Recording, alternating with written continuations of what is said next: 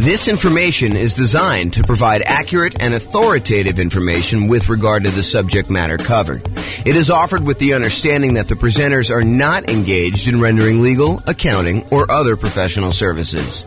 If legal advice or other expert advice is required, the services of a competent professional should be sought.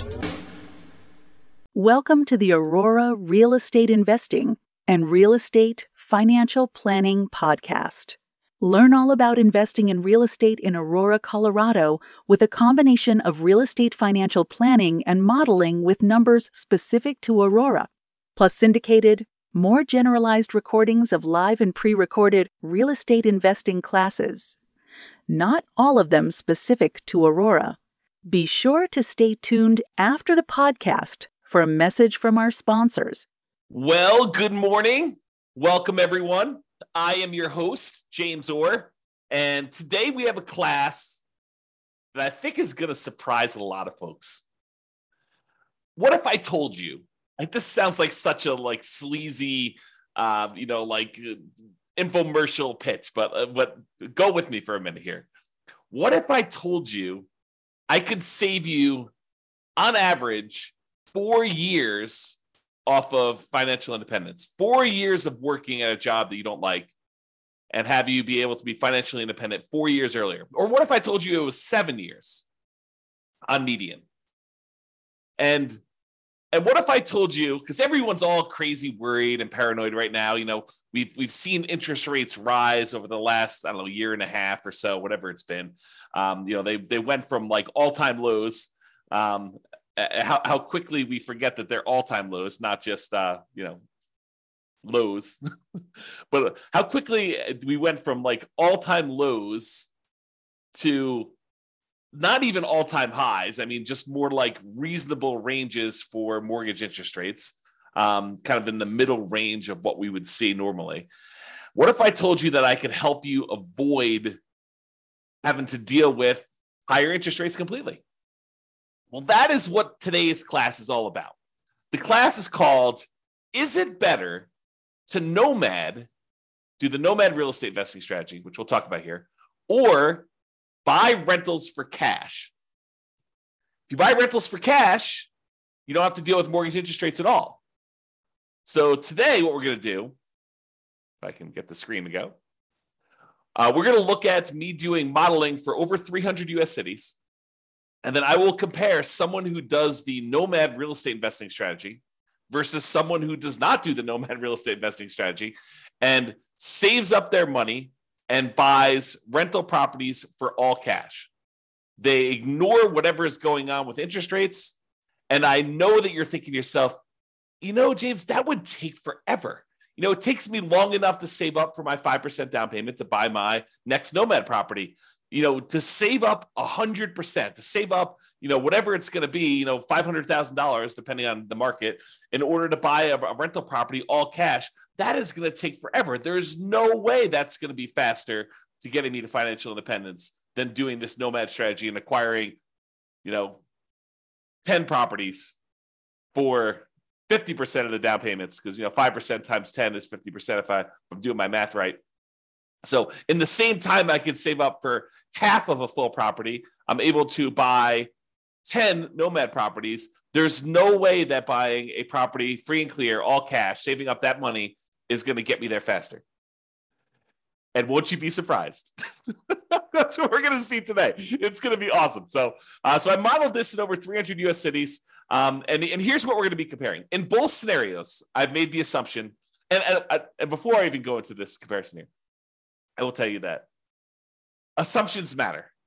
And if we change one little thing, for example, I'm about to tell you that everybody is buying an owner-occupant property first. So they're all buying a property to move into, 5% down. They're going to live there, and they're going to, depending on whether it's doing the Nomad strategy or they're buying the rentals, they're either going to live there forever or they're going to live there until they buy their next property. However, what I'm going to point out to you is if we change any assumption, if we say, look, they're not going to buy an owner-occupant property first. They're going to rent, as an example, although it's hard to rent when you're doing Nomad, but they're going to rent the property. That would change some of our assumptions. If we see properties appreciate faster or slower than what we've assumed, that will change things. If we see interest rates go up or down, that will change things. So this is a very static set of assumptions, and I'll let you see all the assumptions I have. I'll give you a link to do that But in both scenarios, getting back to the actual meat of the presentation, in both scenarios, they're going to be buying an owner-occupant property first. They're going to be buying a property, so they're save up until they have 5% down. Then they're going to buy an owner-occupant property. They're going to live there, and they're going to either stay there forever, or if they're doing the Nomad strategy, they're going to use that to kind of bounce into the next property. Okay, so in both cases, though, whether they're buying rentals all cash or they're doing Nomad, they're both buying an owner-occupant property, moving in there first. With the Nomad strategy is someone basically buying a property, moving into the property, living there for at least a year, then converting the previous property to a rental, moving into the next property with 5% down or 3% down. In this case, we're doing 5%, but moving in there with some low down payment, owner-occupant loan, living there for a year, then converting that one to rental and repeating the process until they have as many rentals as they desire. Okay, so with the Nomad strategy, I'm specifically saying they're saving up until they could buy 5% down owner-occupant properties. They're going to live in that property for at least a year and until they've saved up to buy the next property, because sometimes that's more than a year. It might take them more than a year to save up 5%. And we acknowledge that. We plan for that. We model that in our analysis. And then they repeat that until they have up to 10 properties total, 9 rentals, and then 1 that they're living in. The last one that they purchase, it also happens to be the most expensive property that they purchase because property values are going up over time, is also the last one to be paid off. So that's the last property to become free and clear, because the other properties they paid off, they're all on 30-year mortgages. They pay off after 30 years. The last one they bought is at least 10 years later. And so that one pays off after year 40. Okay. They buy the next property when they've saved enough for down payment, plus closing costs, plus 6 months of reserves for personal expenses, plus 6 months of reserves on any properties they already own to that point, and the property they're about to buy. And they can qualify for the loan based on a 45% debt to income ratio. So they have to be able to qualify. We're not just saying, you could buy a property and not qualify you. And you need to have the down payment, you need to have the closing costs, you need to have the reserves. The only thing more conservative I probably could have done is to say you need to have any negative cash flow saved up, which we're not going to go over here, but that is probably a more conservative thing for us to do. Okay. So that's what the Nomad people are doing. The buying rentals for cash people, they're going to buy an owner-occupant property. They're going to move in there. They're going to live there forever.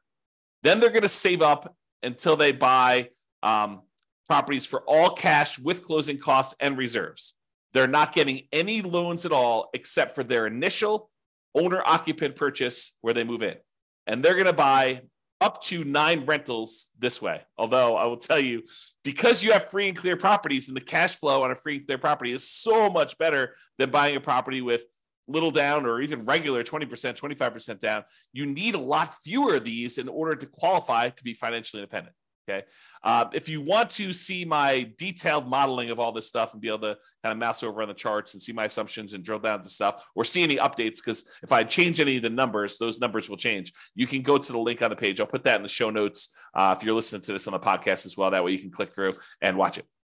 Okay. So one of the things we're going to measure is how long it takes them to be financially independent. The other thing we're going to measure is what their net worth is at year 40. So we're going to arbitrarily pick year 40 and say at year 40, what's their net worth? And also how many months or years it takes for them to be financially independent. And so I should probably define for you what financially independent means to me so that you understand what the math is. So they're financially independent when the income from their investments exceeds their expenses. And each city has its own expenses. If you live in a more expensive city, you make more money, so your savings rate is higher. I mean, the dollar amount you're saving, it changes based on what city you're in. Still the same percentage. But then the amount of money you make in different markets changes because the prices of properties in those markets change as well. So in order for you to be financially independent, though, you need to overcome whatever that income is. You need to replace the income you were making in that city. So more expensive markets, they may make more money, but they also have a higher threshold, a higher bar in order to be financially independent. Okay, so in order to replace that income, it needs to come from these 5 sources. So there's 5 ones that we're really not doing anything with in this particular modeling, but do come into play. So any passive income from Social Security, any passive income from any annuities that they might buy, and any passive income from any pensions. We're not doing any modeling with that. We're really primarily focused in on 2 sources of income for the modeling that we're doing, but those other 3 would normally count in order to see if somebody were financially independent. The 2 that we're primarily focusing on is the net positive cash flow from any rental properties. So you take all the income they're getting from their rental properties and you subtract out all the expenses they have on that property, vacancy, principal and interest payments from their mortgage if they have one. Some of these guys are buying free and clear. Any property taxes. If they have PMI, which they will if they're buying 5% down, they have PMI payments until that drops off. Any property insurance payments they're making on that, any maintenance on the properties, and any property management, although they're managing the properties themselves in this particular modeling. Okay, so any net positive cash flow, all the income minus all the expenses. And in addition to that, if they have extra money left over, if they basically have money sitting in a stock market account earning, whatever the stock market account is earning, they take that amount of money and they multiply that by what we refer to as a safe withdrawal rate. The most common one, and I think the one we're using in this case, is probably 4%. So if they had $1 million in stock, they'd be able to say $40,000 a year of that is contributing toward whether or not they're being financially independent. So we use that too for any extra money they have left over. So if they get to the point where they've bought all their properties, now they have this account balance just growing over time, that would also contribute to them being financially independent. So the sum of all 5 of those things, in this particular case, these 2, net positive cash flow from rental properties and the invested assets times the safe withdrawal rate, plus if they had this going on, which they don't, Social Security, annuities, or pensions, then all of those combined would then see if they have exceeded their income that they had from their jobs. And that is how we would define them being financially independent. Okay.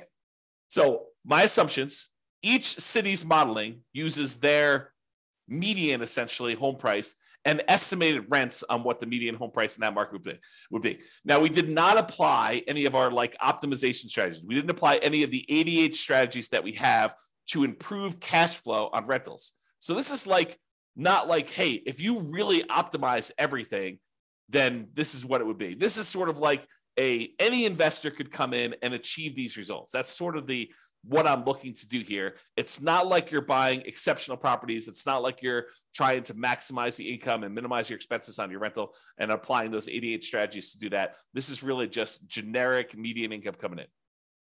As I mentioned before, the job income does vary based on the city so that they can afford a property in that marketplace. If I said everybody makes $5,000 a month and they tried to buy a property in California, good luck.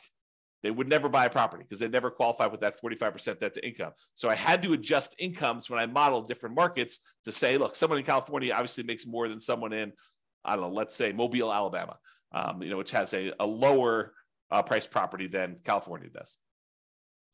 So in cities where they have higher income, they need more passive income, more investment income, more rental income to be considered financially independent. So to those who more is given, more is expected in order for them to be financially independent. It's another way of thinking about that. We do start everybody with just enough for a down payment to buy a 5% down owner-occupant property with closing costs. So about 7% of the property prices in that market. I set a threshold at the bottom to be at least 10K, which I'm not even sure anyone hits the minimum. But they are buying an owner-occupant property in both scenarios, whether they're doing Nomad or whether they're buying all cash. Now realize though, with Nomad, they keep moving out of it into their next owner-occupant property. When they're buying properties for cash, they live in that first property forever. And this may actually come into play because if they actually pay off their owner-occupant property, the amount that they need in expenses actually goes down. And so the amount that they need to be considered financially independent actually goes down because they no longer need to have that mortgage payment in order to be considered financially independent, which is interesting. And may come into play because with the Nomad one, that's 10 years later at least, right? Once they bought their last owner-occupant property. With the buying properties for cash, they bought that property early on, and so that property gets paid off after 30 years. Interest rates. Here's my assumptions for interest rates. When buying an owner-occupant property, we're assuming they're getting a 6.5% owner-occupant interest rate with 5% down. And in addition to that, it does have private mortgage insurance. That private mortgage insurance is the insurance you pay because you didn't put 20% down to protect the lender in case you default. That's what PMI is, private mortgage insurance. Now, if they were buying rentals, which they're not, right? They're buying owner-occupant properties, but if they were buying rentals and they're paying cash for the other strategy, the rental interest rate I've made the assumption would be 7% for non-owner-occupant, 20% down, and that would not have PMI because you're putting 20% down in that case. But again, we're not using that number because they're buying properties for cash Okay. I also assume that they're earning 7% per year in the stock market as their rate of return there. And I modeled this out for 100 years. I used to model it out for shorter, but I started doing 100 because sometimes they'd be financially independent right after I stopped my modeling. And I was like, look, we'll just do 100 years and see what it looks like for all those. If you want to see my assumptions for any of these, go to realestatefinancialplanner.com/model, MODEL, and you'll be able to see like every different city, a whole bunch of analysis for like all the cities at once, but then you can drill down into any given city and see what my actual modeling is for that particular case, whether they're doing Nomad or buying properties for cash or whatever they're doing there. All right, so here we go. This is it. When do they achieve financial independence? So there's 305 cities that I did this modeling for, 305 different US cities. So in the baseline Nomad model, they achieved financial independence faster in 84 out of the 305 cities. So in 84 out of 305 cases, it was better for them as far as speed to financial independence goes, to get to the point where they are completely financially independent, they no longer need to work anymore, in 84 cities out of 305, if they do the baseline Nomad model, buying a property with 5% down, moving in, live there for a year, converting it to a rental. Okay. In 10 cities, it didn't make any difference which model they took. So 10 out of 305, which is what? I don't know, 3% maybe? About 3% of the time, didn't matter what, you could have picked either, doesn't matter.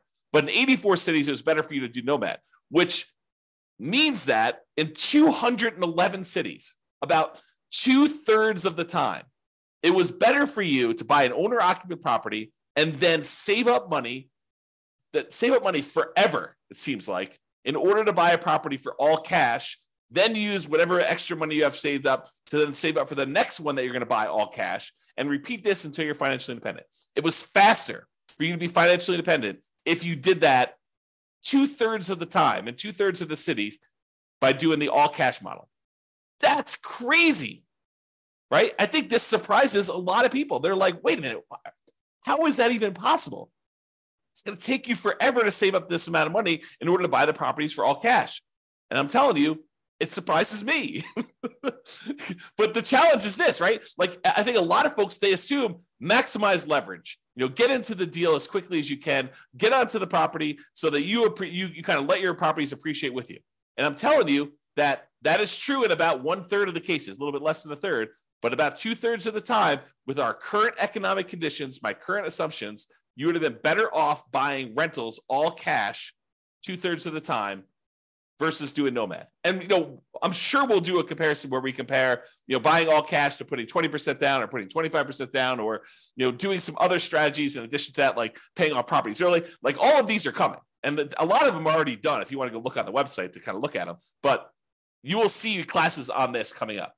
And we'll see like just how big of a difference doing things like paying off properties, paying off the owner-occupant property, paying off my rental properties, paying off my rental properties with cash flow, paying off my rental properties or only when I have enough to pay them off in full. Like, there's all these differences that are going to come into play, and we're going to see how that plays out.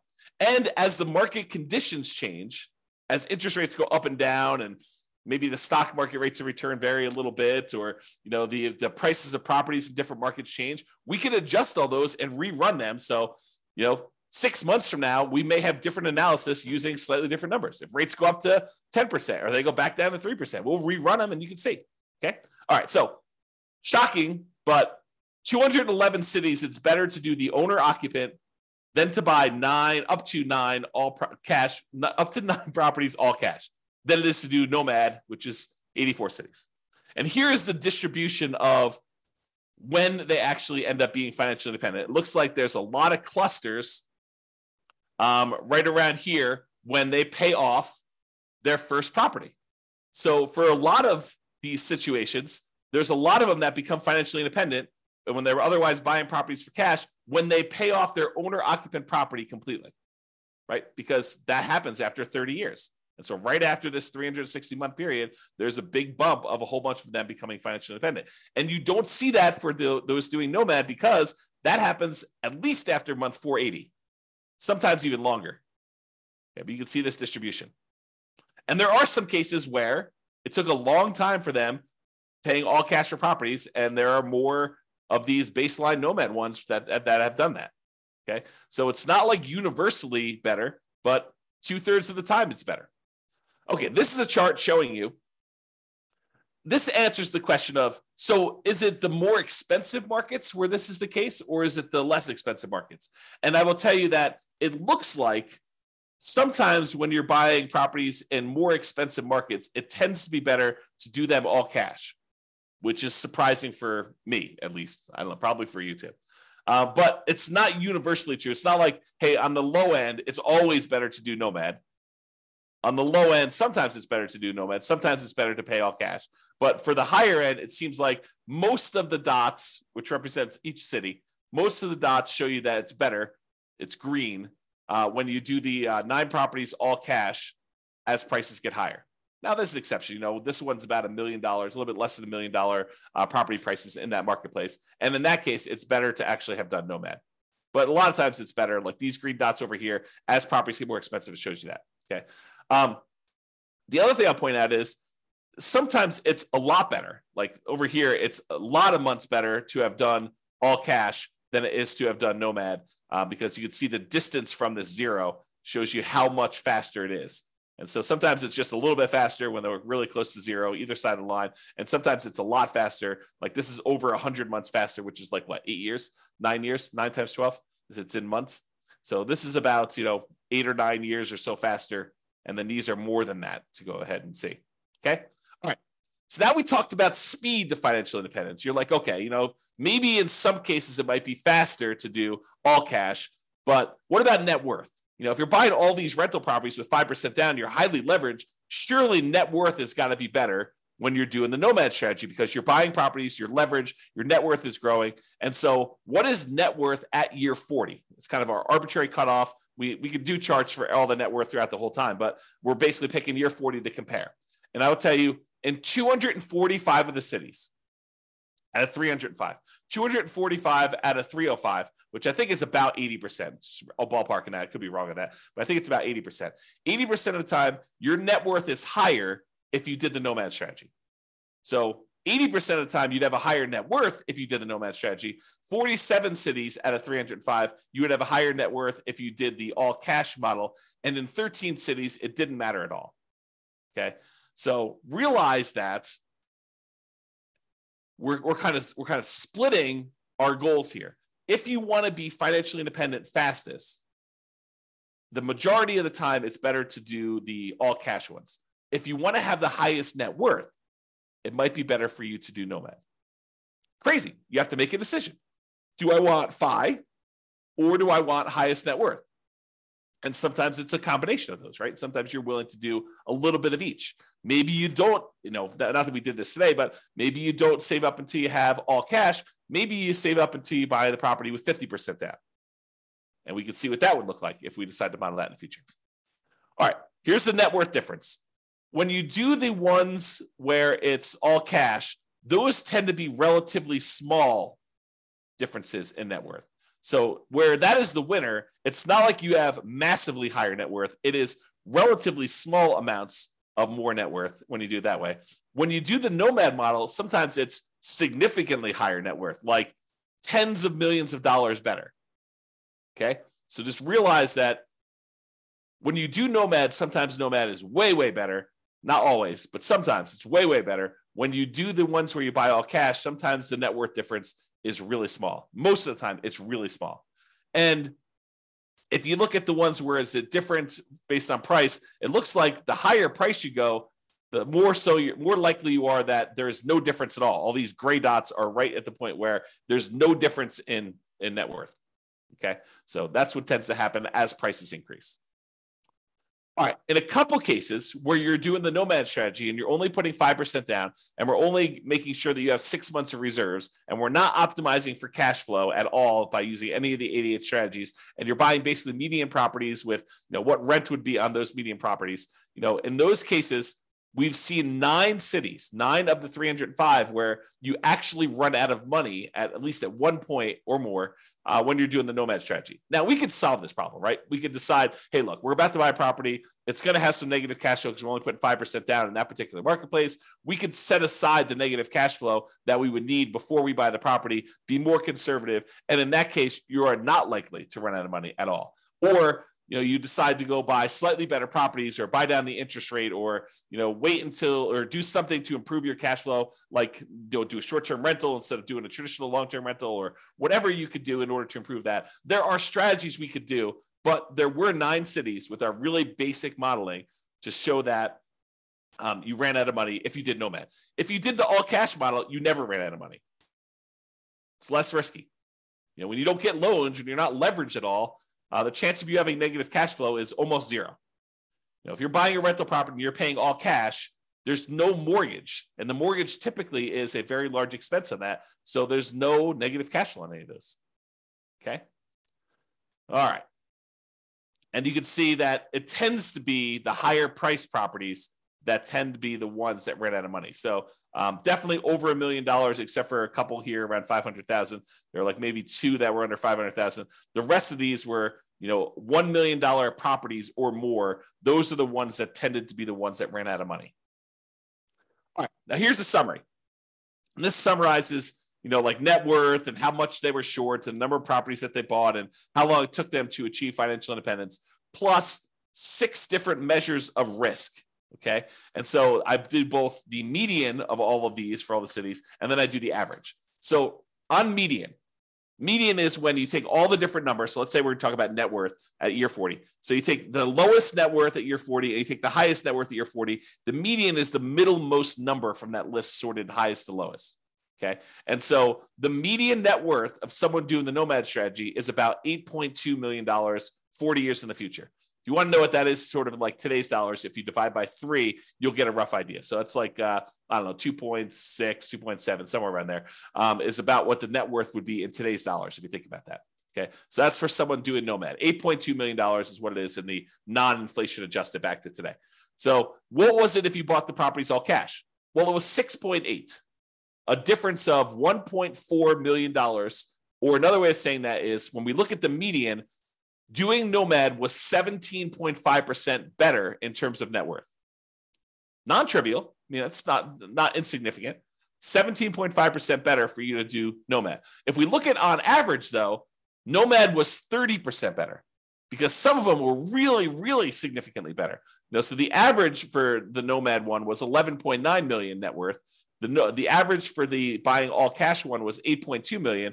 And so that's a $3.6 million difference, or about 30.5% better to do Nomad in terms of net worth. However, let's look at how long it takes someone to be financially independent, the minimum target monthly income in retirement achieved. Okay. So if you did the Nomad strategy, it took you 529 months on median versus 447 months. That's a difference of, on median, the middlemost number, of 82 months. 7 times 12 is 84, if I'm not mistaken. 7 times 12 is 84. I think it's 84. So that's about almost 7 years better to do the all cash one. It's about 15%, 15.5% better to have done all cash for achieving financial independence on median. If we look at average, it was 547 months on average, to do Nomad, or 498 months on average to do the all cash ones. Let me take a drink and mute myself. Okay, I'm back. All right, so for the baseline Nomad one is 547 months versus 498 on average, or about 49 months difference. About 4 years on average faster for you to do all cash rentals than it was for you to do Nomad, or about 9% better. Remember at the beginning, I said, what if I could save you 4 years off of your, the time you were working a job you didn't love to become financially independent? Well, that's what I'm showing you. On average, it's 4 years faster for you to do all cash than to do Nomad. So if you were planning on doing the Nomad strategy right now with our current economic conditions in all the different cities in the U.S., 305 cities that we modeled, it's 4 years faster for you to save up and do all cash. Mind blown.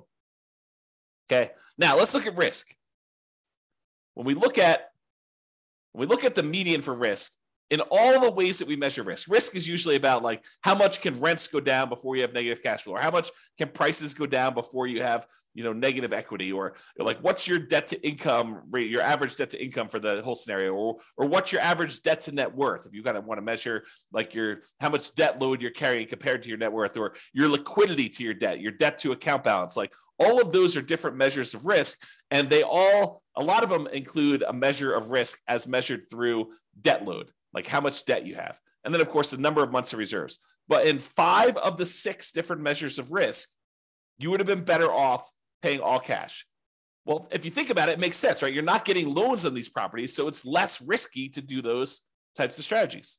If you don't have any debt at all, your debt to income is going to be better, right? If you don't have any debt at all, well, you do have debt because you're buying the owner-occupant property at first. But if you only have one property that has debt and 9 of the other ones don't, then you're going to be less risky. If you only have one property with debt, and 9 of the other ones don't, your debt to net worth is going to be better, or your debt to your account balance is going to be better. And so in all those cases, both in average and median, it is better, less risky for you to buy the properties all cash. So with less risk, you also are financially independent faster. However, when you take on this more risk, you end up with, on average and on median, a higher net worth. Not universally. There's somewhere it's different, but most of the time. Okay?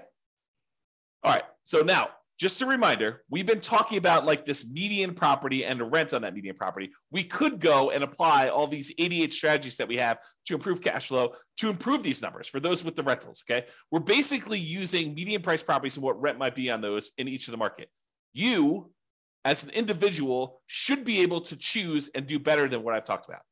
And I do model some of those improvements and the impact and some of the other things we're doing where, I'm saying you're getting better rent or buying at a discount, or, you're buying a slightly different price property or whatever. Now, if you are an expert in your local market and you want to help me improve the kind of numbers I'm modeling in your local market, please do reach out via email, and I can update the numbers in our database, rerun all the scenarios, and get updated versions of both the individual cities analysis and also the aggregate analysis we've done on all 305 cities. So, just reach out to me and kind of tell me, hey, look, James, your numbers you're using for whatever market you're in that you're an expert at are slightly off. They're slightly higher. Be nice, by the way, but they're slightly higher than what they should be, or they're slightly lower than what they should be. I'm not looking for like the best case of, well, I did this deal 3 years ago and it was amazing, and so we should use that for the modeling. No, what I want to use is numbers that any real estate investor could go in and achieve. I don't want to set this bar and say, the top 5% of investors in that market who are just like destroying it, they're crushing it, they're doing like most amazing that they possibly can. I don't want to use those numbers because it's unrealistic for others to achieve that. So I want to use the numbers that any real estate investor that goes to that market could use and realistically achieve. But if you want to come help me and do those numbers, great, let's do those. Let's improve the numbers. We'll do the analysis again for all the different models we've done for your city. And then it'll also update automatically and all the aggregate stuff. So if you are, reach out and do that. Now, when you're doing the Nomad strategy, where you're buying a property, 5% down, you're moving into the property, you're living there for at least a year, you must be buying properties in that local market. But when we're buying properties all cash, or we're buying properties even with 20% down or 25% down or 15% down, non-owner occupant investment properties, and we're not moving into them, we technically don't need to be buying in those same marketplaces, right? If you live in a really expensive market where the economics of buying rentals are really hard to make work, like you're buying properties where the rent is really low compared to what the price is, and you can't make them cash flow, you don't have to buy in that same market where you live. You could say, why don't I go to another market that has better cash flow economics and buy those properties elsewhere? So if you're doing Nomad, you have to, by definition, do it in your local market, unless you're willing to move markets, and then you're not doing it in that market anyway. But if you're doing it in your local market because you're doing Nomad, you have to be buying properties because you're moving in and living there. If you're doing any other strategy where you're buying investment properties, non-owner occupant properties, all cash, 20% down, 25% down, 15% down, 50% down, 75% down, doesn't really matter. You could buy in better markets and improve your cash flow. So it should be better than what we're even showing. Okay. So I just wanted to point that out as an obvious point, but hopefully it's obvious to you. All right. So in conclusion, in our current market conditions, current price, current interest rates, current rents, in 305 US markets, using what I would consider to be less than ideal median price to rent properties, buying properties all cash, tends to outperform the Nomad strategy for speed to financial independence and lowering of risk. However, you tend to have a higher net worth when you do the Nomad strategy. So your standard of living, another way of saying this is your standard of living in retirement will probably be higher when you do the Nomad strategy. The market does matter though. In some markets, it's better to buy all cash, and in others, it's better to Nomad. Generally, getting loans, especially 5% down, high loan to value, tends to be riskier whenever we measure risk with debt. So it's best if you look at your specific market and apply as many of the 88 cash flow improving strategies as practically possible to improve on your own implementation. And you can go to realestatefinancialplanner.com/model to drill down into your own city and see this. That's all I got. Hope you enjoyed it. Hope my kind of like sleazy sales pitch of what if I could show you a way to not be working for 4 more years? I mean, I do feel that's true, but I also feel like it just sounds sleazy, right? So I hope, though, that motivated you and you were intrigued, as I was, with this particular modeling of the real estate investing stuff. So this has been James Orr. Have a great day, everybody. Bye-bye for now. With home prices up, mortgage interest rates up, and rents up, but not quite enough to counteract the higher prices and interest rates, cash flow on rental properties in Aurora is harder than ever. Book a call with the Real Estate Financial Planner to apply our proprietary 88 strategies to improve cash flow on your rentals. See the show notes for a link to schedule your call and improve your cash flow today. If you're a real estate agent, lender, or professional in Aurora that wants to help our real estate investor listeners, consider reaching out to learn about collaboration opportunities with this podcast. We'd love to add more value to our listeners by having you assist our investors buy, sell, and finance their real estate investments. See the show notes to schedule a call to discuss collaboration opportunities.